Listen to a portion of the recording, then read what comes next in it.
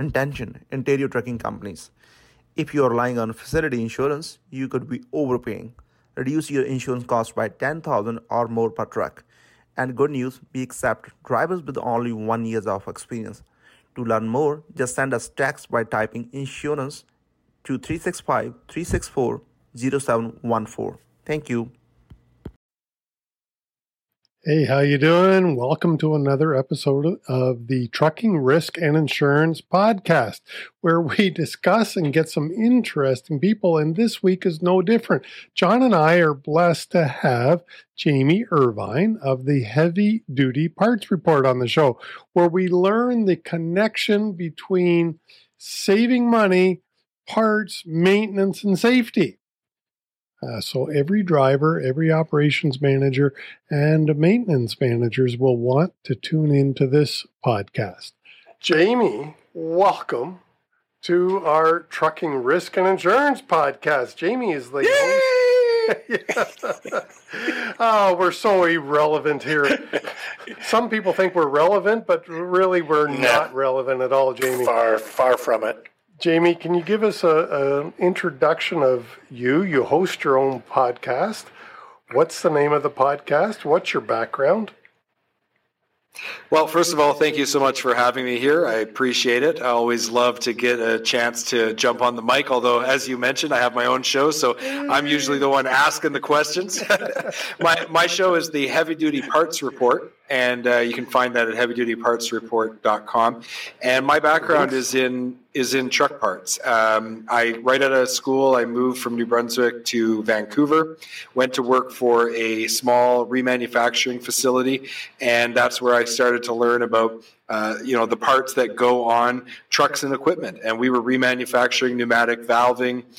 We eventually got into relining brake shoes and did a little bit of air over hydraulic stuff for mining and logging applications. And I spent 10 years at that company really learning the business and doing every job. I started in the shop. Then I was a shop foreman. Then I was an operations manager. Then I was a national sales manager. And from there, I started selling heavy-duty parts. Went to work for Traction Heavy Duty and worked for them for a couple of years and kind of got to see the warehouse distribution and retail side of the business. And I stepped away from the industry for a few years. In 2009, I started a contracting business and was able to successfully build that business up and sell it in 2016.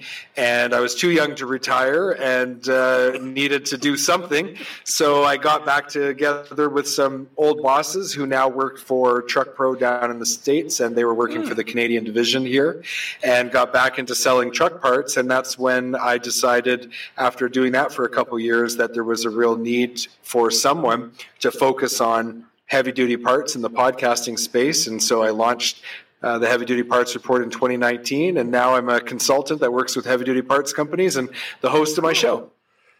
So that's just like 22 years and 2.5 minutes. There you go. Good deal. Hey, I mean, what's really interesting to me is your podcast and the fact that you are a consultant to the industry as well. But your podcast is so much more than just for the heavy-duty parts stuff. For instance, one of the titles that I found really interesting, 3 ways to improve your truck performance. So who is your podcast for? Well, that was something that I had to figure out as I went along. Originally, my thought was that when I was a sales account manager and I would bring manufacturers of heavy-duty parts out into the field, we would go to fleets and repair shops, and we would talk to them about the parts that manufacturer was responsible for bringing to the market. And we would have these great conversations, and they would be talking about issues with commercial fleets and with Class 8 trucks and trailers. And the manufacturer reps would then bring that information from the street back to the manufacturing company, and then they would talk about how to address those issues. And that was kind of the ideas. Like I love doing that, and I thought, well, if we could record these kind of conversations, we could then make them available to everybody. And so as time has gone on, we've really narrowed in on 3 types of listeners. We have parts technicians, repair technicians, and fleet maintenance managers. And they're really the core of our audience. So we try to cover subjects, always looking at it from a parts perspective, but trying to cover subjects that are relevant to the vehicle owner, the commercial fleet, to the people who install the parts, and the people who buy and sell those parts. But what the heck did you do? You had me as a guest on your show, and I know nothing about heavy-duty truck parts. That's true. Although you know a lot about safety, and throughout the entire conversation, what we talked about was the relationship between good safety and the parts that go on a truck and the repair process to make sure that trucks are being repaired with high quality parts, that they are safe to operate before they leave the yard, and how that impacts the overall safety of the fleet, which then overall impacts the total cost of operation. Because really that's what our show is about. It's how do we lower total cost of operation? And we do that through a lot of different ways, up to and including, of course, buying high quality and installing high quality parts. It's definitely educational to be able to know what's out there, what good quality products are. Because I know they've talked about many times offshore products, which can get you into trouble. And some people don't know which manufacturers are producing, subpar products. Well, and when I was selling parts back in the early 2000s and working for that remanufacturing facility, one of the big threats at that time was the influx of what they at that time called offshore parts. Of course, the industry has dramatically changed. There really isn't a tier one manufacturer that doesn't have manufacturing occurring overseas at this point. And quality parts, both on the tier one OEM side as well as the aftermarket side in tier two, the quality of products being manufactured globally has come up a lot. And so in some ways it's very good, but in other ways it makes it very difficult for fleet maintenance managers and procurement people to make good quality decisions on what parts they should be purchasing and installing. And one of the things that, of course, fleets want to do is control their costs. So they don't want to overpay when they don't need to. On the flip side, for the risk assessment people, they don't want to install something that when you're coming down the Coquihalla Highway, and your brakes give out and you have a major accident, and it comes back to the fact that you didn't spec the right brake parts or something like that. There's that side of the issue. So there's a lot of confusion right now about what can be used, what should be used. And what ends up happening is a lot of times people just default to, well, I'm just going to buy from the dealer then. But then they drive their costs up exponentially when they do that. So, you can't have it all, and you have to make good decisions. And that's what we're really trying to do, is educate the entire industry about what decisions they should be making, how they should put that decision process in place, so that when they come up with whatever situation they're coming up with, they've got a methodology to go about making those decisions and basing it on good quality information. Is it still, a couple of years ago, I remember reading in Truck News, there was a huge influx of counterfeit parts. Is that still happening now, where it looks like the real thing, but of course the price is 50% or less, and you can't tell the difference? Is that still happening? Well, you rarely get more than you pay for. And if something is 50% cheaper than what you've normally been buying, and you've been getting really good performance out of what you've been buying, you should really stop and think about what came out of that product to get it to that price point. Because, how much it costs to ship it, and typically the raw material costs and the labor costs, these are the only three areas where you can take out. So it's one thing to say, well, we were able to reduce labor costs, and that is quite possible that was achieved in an overseas market. But when it comes to raw materials, the raw materials cost what they cost. And there's a reason that good quality raw materials cost what they do, because they have performance characteristics that withstand the huge range of environments that commercial trucks work in Canada and the United States. I mean, on a good hard day of driving, you can go through 3 or 4 different environments from, let's say, the foothills of the Rocky Mountains in Alberta to Vancouver. You can do that in one day, and you've crossed the Rockies, you've gone through, forested areas, you've gone through a semi-desert, and you've gone through a semi-rainforest all in one day.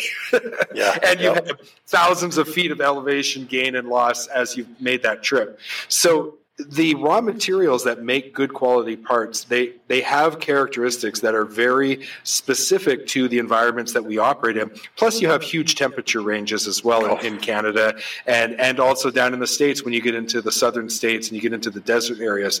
So, for example, rubber versus polyurethane. I mean, you just can't make polyurethane for what you can make a rubber bushing out of. And there's just no way to get around that because the raw materials are what they are. So when I hear people say, yeah, but I can get that for 50 or 60% less, that is a massive red flag. They almost need to hear what they're saying. Yeah. One of my, I know of somebody, I don't want to call them a friend or an associate even, but I know of somebody who purchases offshore tires by the container and brings them in.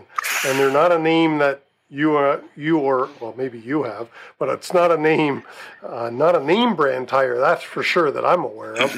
And he sells a boatload of them. Wow. It's unreal. And he even has steers. And, as long as, I'm more familiar with, let's say, brake lining in that scenario, very similar.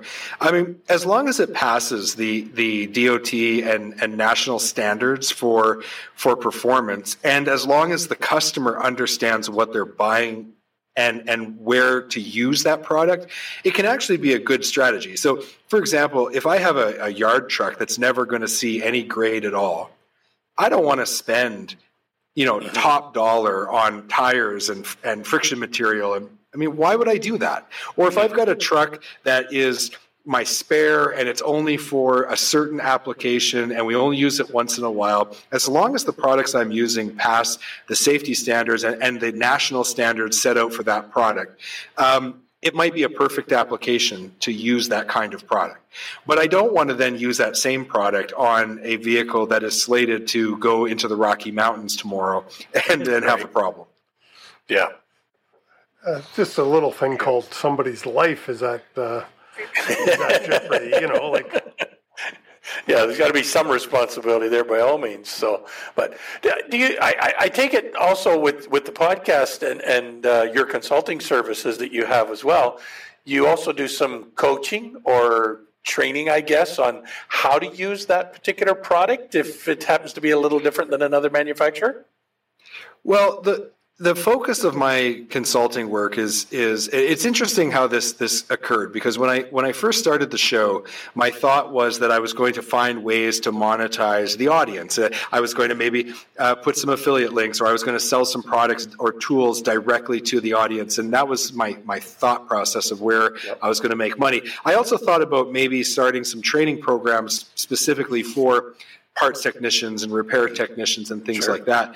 But what ended up happening is my guests, about 10% of them have become clients of mine. And their primary focus is like, how do we grow responsibly? How do we expand our market share?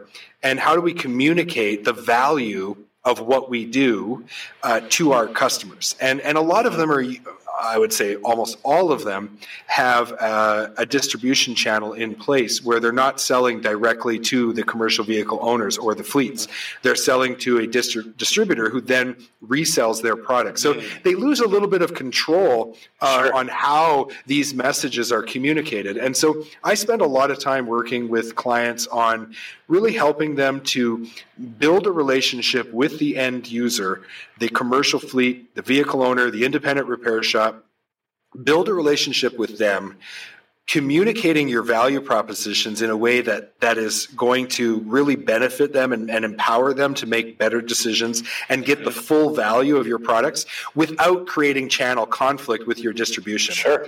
And so it's a function of sales and marketing at the end of the day. I'm a talker, so that's where my strength lies. But you know, as someone who had his own business, who sold his own business, who has worked at every level of the supply chain from manufacturing all the way to retail, I have a really good understanding of all the people involved and how to go about doing that. So we have a methodology that we teach our clients, and we work with them to develop that. And some of it does come in the form of training. Training, you know, in some ways I'm training the trainer because I'm training the people who go into the field who then have to do the training.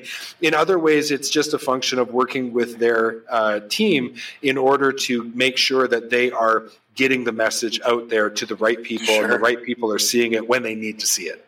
Yeah. So regardless, whatever you're doing, you're educating somebody. Yeah. That's what I do. Yep. That's what John and I do all the time, just in a different area. Yeah. Might not train you, but we'll educate you.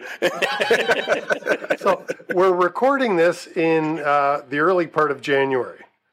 What challenges do you see for either your industry specific, the heavy parts, or transportation trucking in general, whichever way you want to attack it? But what challenges do you see for the year ahead? I think the biggest issue is it's related to what you think I'm going to say, but it's probably not exactly what you would think I would say. So most people would think I would say it's the supply chain issues. And they're a big factor. But what I'm seeing a concerning trend that's starting already, and we're only a few days into January. When companies are under duress, there is a lot of pressure on the leadership to make good decisions. And when things like the current supply chain issues where parts availability has been dramatically impacted, and that's not going to ease up until at least the end of 2022.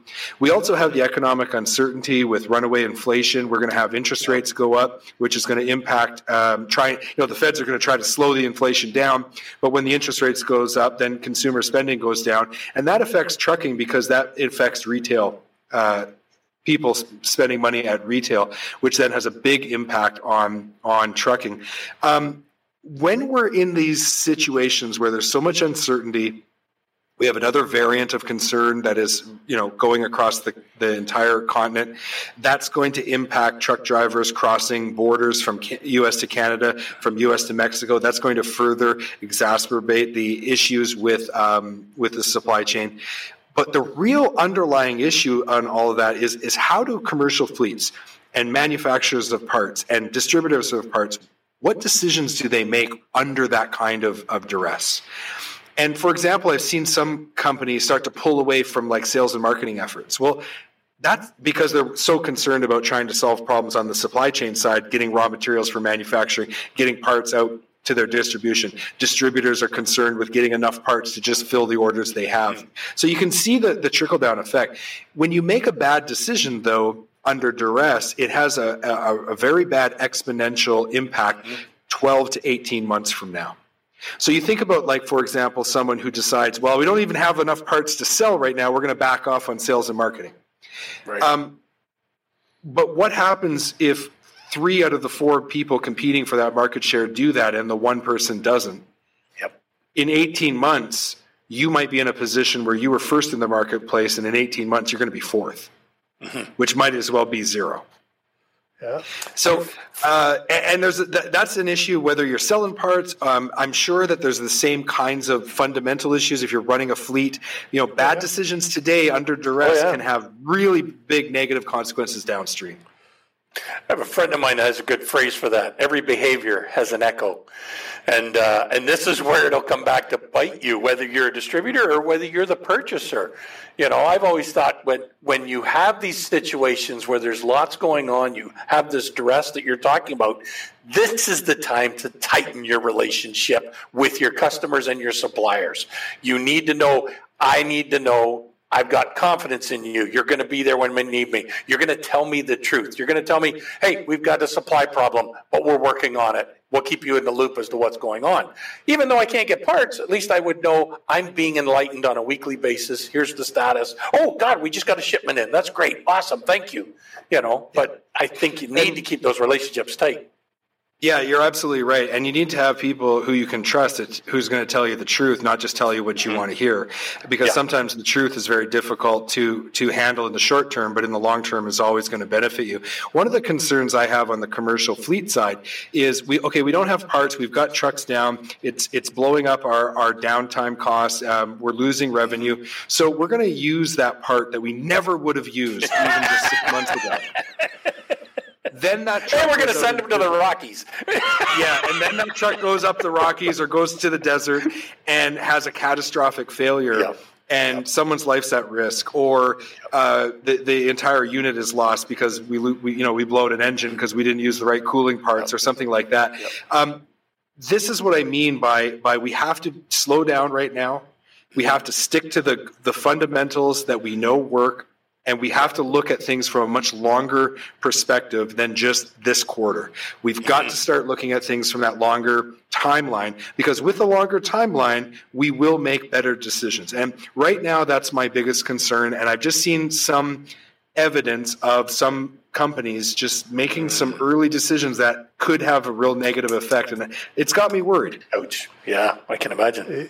If they use the same decision matrix or decision-making process that made them successful over the last several years, let's say, if they continued with that, they would likely continue to be successful. But what you're saying, or what I hear you saying, I think, is that companies are changing their decision process to accommodate a short fix or a quick fix. And quick fixes never seem to work. No. Yeah. And I mean, there's a little bit of latitude for that because obviously we have to be flexible. But I just, anybody listening, just as a reminder, don't abandon the fundamentals that we rely on to put out safe trucks that are going to operate and withstand the vocation that they're designed to be in. Don't sacrifice short term to try to overcome a problem, and you end up saving a few $100s, but it costs you tens of thousands or worse on a longer timeline. Well, we never think of it until something happens. And the unfortunate aspect is we need to think of it before it happens, because it could be your family that's in that vehicle that's in front of that truck with those inferior parts, and he can't get that thing stopped, and he's swoosh, that's a good word, kushkumushk, into that vehicle, and it could be anybody. It could be the owner's family. Who knows? It's not worth the risk. No, it's not. And with the direction that we've seen with some of these nuclear verdicts and look at that verdict with someone who just got 110 years for a commercial vehicle crash that cost the lives of some people. I don't know all the details of that. I don't pretend to know that. But the public is not putting up with what they did in the past. And because of that, policymakers are moving to try to to meet public demand in really. What that means is that the trucking fleets need to be more diligent now than ever before. And with so much uncertainty, I know it's easy for us on the mics right now in studio to talk about that. It's another thing to be in the actual trenches of a commercial fleet and have to make these tough decisions when, there are parts shortages that are holding up. I've heard horror stories of trucks being held up for 8 weeks because of sensors not being available. This is having a huge cost in the short term. But this is exactly what I'm worried about. It's that there's all this pressure in the short term, and we start to forget the fundamentals, and we forget that if we make a bad decision, the long-term implication could be far, far worse than what we're experiencing in the short term. So can we flip that around? And let me ask you this. What opportunities do you see for 22? Downturns are And right now, going into the year, yes, there's inflation and there's a lot of uncertainty. Yeah. The economic outlook for 2022 is actually not that bad. It looks like inflation is going to decelerate as we get into Q3 and Q4. Our growth has been knocked down from a little above 4% to GDP growth of just under 4%, something like 3.8 is what Goldman Sachs just put out. So overall, it's not like we're staring down a recession or anything like that. But with the supply chain issues, there's a lot of companies that are really struggling. And so while the greater economy may be looking not bad considering the pandemic and everything, the internal experience of companies inside of the trucking industry may be a little different. And that's not actually all that uncommon. The trucking industry is the canary in the coal mine. When things are going really well in the trucking industry, the economy is about to boom. And when things are really rough in the trucking industry, sometimes that's an indicator that things are going to be tough in the greater economy. So one of the biggest opportunities is you sticking to the fundamentals and your competition not.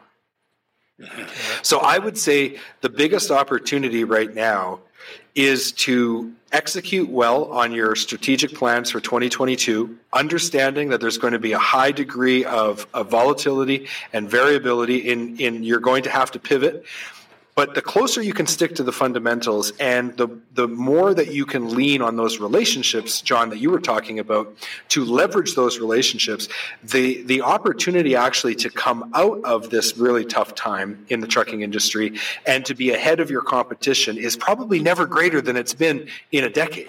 And so now is the time to capitalize on that. And there are some specifics, but again, without knowing your specific, you, the listener, I wouldn't want to talk in any more specific terms. But generally speaking, anytime that there's issues in the economy, issues in an industry, there are opportunities because your competition just might make a mistake. And if you're in the right position, you can capitalize on that.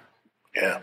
I was going to come back to what Chris had touched on a little bit earlier there when he had mentioned about if what you did previously made you very successful, now is not the time to shortcut that. Because when things get tough and when things get rough and whatnot, now is actually the perfect time to enhance your maintenance programs, uptick, make sure your technicians are all up to snuff, you've got the right products and the right equipment to maintain your vehicles, because with supply and demand right now about ready to go through the roof because of the supply chain, it's going to be the guy who can stay on the road the longest. And if you've got inferior parts, well, that's going to cause you problems. You're going to be parked against the fence faster than you shake a stick at, and you're not going to be able to go over the mountains to deliver into Vancouver and pick up into Vancouver and take it out to Newfoundland. So to me, it's almost a no-brainer. Rates are going to go through the roof, so we're going to be successful. So stick to that success plan that's been working for the last year and a half. Yeah, and demand is going to continue to outstrip supply for some time. And, even if from a manufacturing perspective we catch up and the ports are caught up and things get back to whatever the new normal is going to be, we have another issue. Right now, we have a shortage of 80,000 truck drivers. Mm-hmm. We're projected to have a shortage of 160,000 truck drivers by 2030. Yep. That actually has an impact on supply chain because with that shortage, we can't get products to the shelf fast enough. And if demand continues to outstrip supply, then inflation rates and interest rates are going to continue to be high, and this is going to create some additional economic instability in GDP growth and things like that. So there's a lot going on here, and there's a lot of macro type things that have to be considered when then you make your decisions that are more on the micro level for your company. Yep. The one thing I will say is that I started my contracting business in 2009 during the collapse after the housing crisis. Yep. It's a great time for investment. And a lot of opportunities, a lot of wealth can be created during these tough times. And it's very difficult in a real strong bull market to make headway because everybody's doing well. But right now, while there's so much uncertainty, reinvestment into your company, like you said, put money back into your people. Make sure your repair technicians are up to snuff with their training. Make sure that your drivers are well taken care of. Make sure that you are investing in new systems to make your vehicles operate better, to be more efficient as a company, to be able to provide your service to your customers at a lower cost, not a lower price, but a lower cost than your competitors. Yeah. Those are the fundamentals that you can focus on that really will help you to come out of this difficult time and ride the next wave, whenever it is, the next bull market, and be head and shoulders above your competition because you invested in your people, you invested in the technology and the systems while not abandoning the fundamentals that keep the commercial trucking industry as really the backbone of society, which is what it is. Well, there's a phrase out there that I'm thinking of, but I'd like to change the phrase a little bit. And the phrase is usually, the strong will survive. But I'm thinking... And John forgot to feed the squirrels again. He lives out in the rural area, so we'll never know what John said. But well, I was whatever he was going to say, I was either going to agree with him or I was going to say, the smart, they do well. The people who are smart and who stick to those strong fundamentals that make this industry so great, those are the ones that are always going to do well. Awesome. Jamie, I think that's a perfect way to wrap this episode up. We've been here with Jamie Irvine of the Heavy Duty Parts Report podcast, and Jamie is also a consultant. So thanks so much, Jamie, for coming on the show. Appreciate it. Appreciate your time. Chris, John, thank you so much. And your contact info and the podcast link is in the show notes down below. Thank you.